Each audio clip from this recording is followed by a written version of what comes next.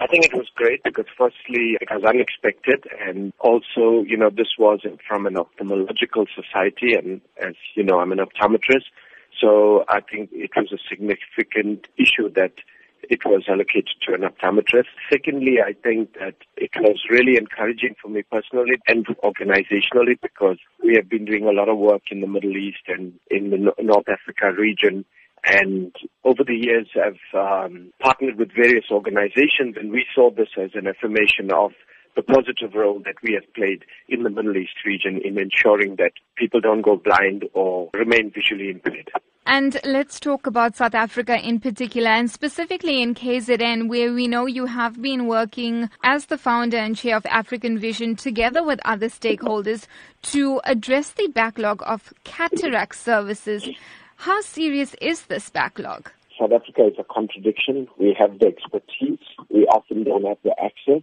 And KZN is no different from that.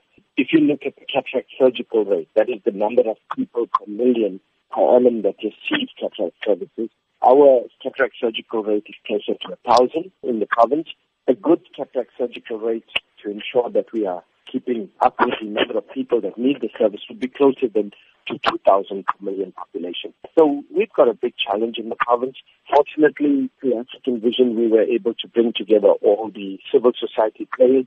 But most importantly, we were able to get the full cooperation of the provincial government to make a small impact on trying and addressing the severe backlog that exists. You're also the campaign director of Our Children's Vision, working to expand eye health services to children in particular.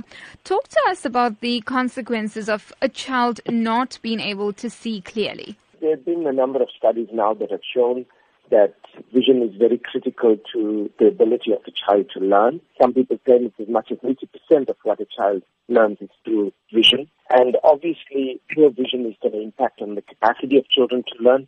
And particularly with poor children, it's going to impact on the capacity to earn later in life.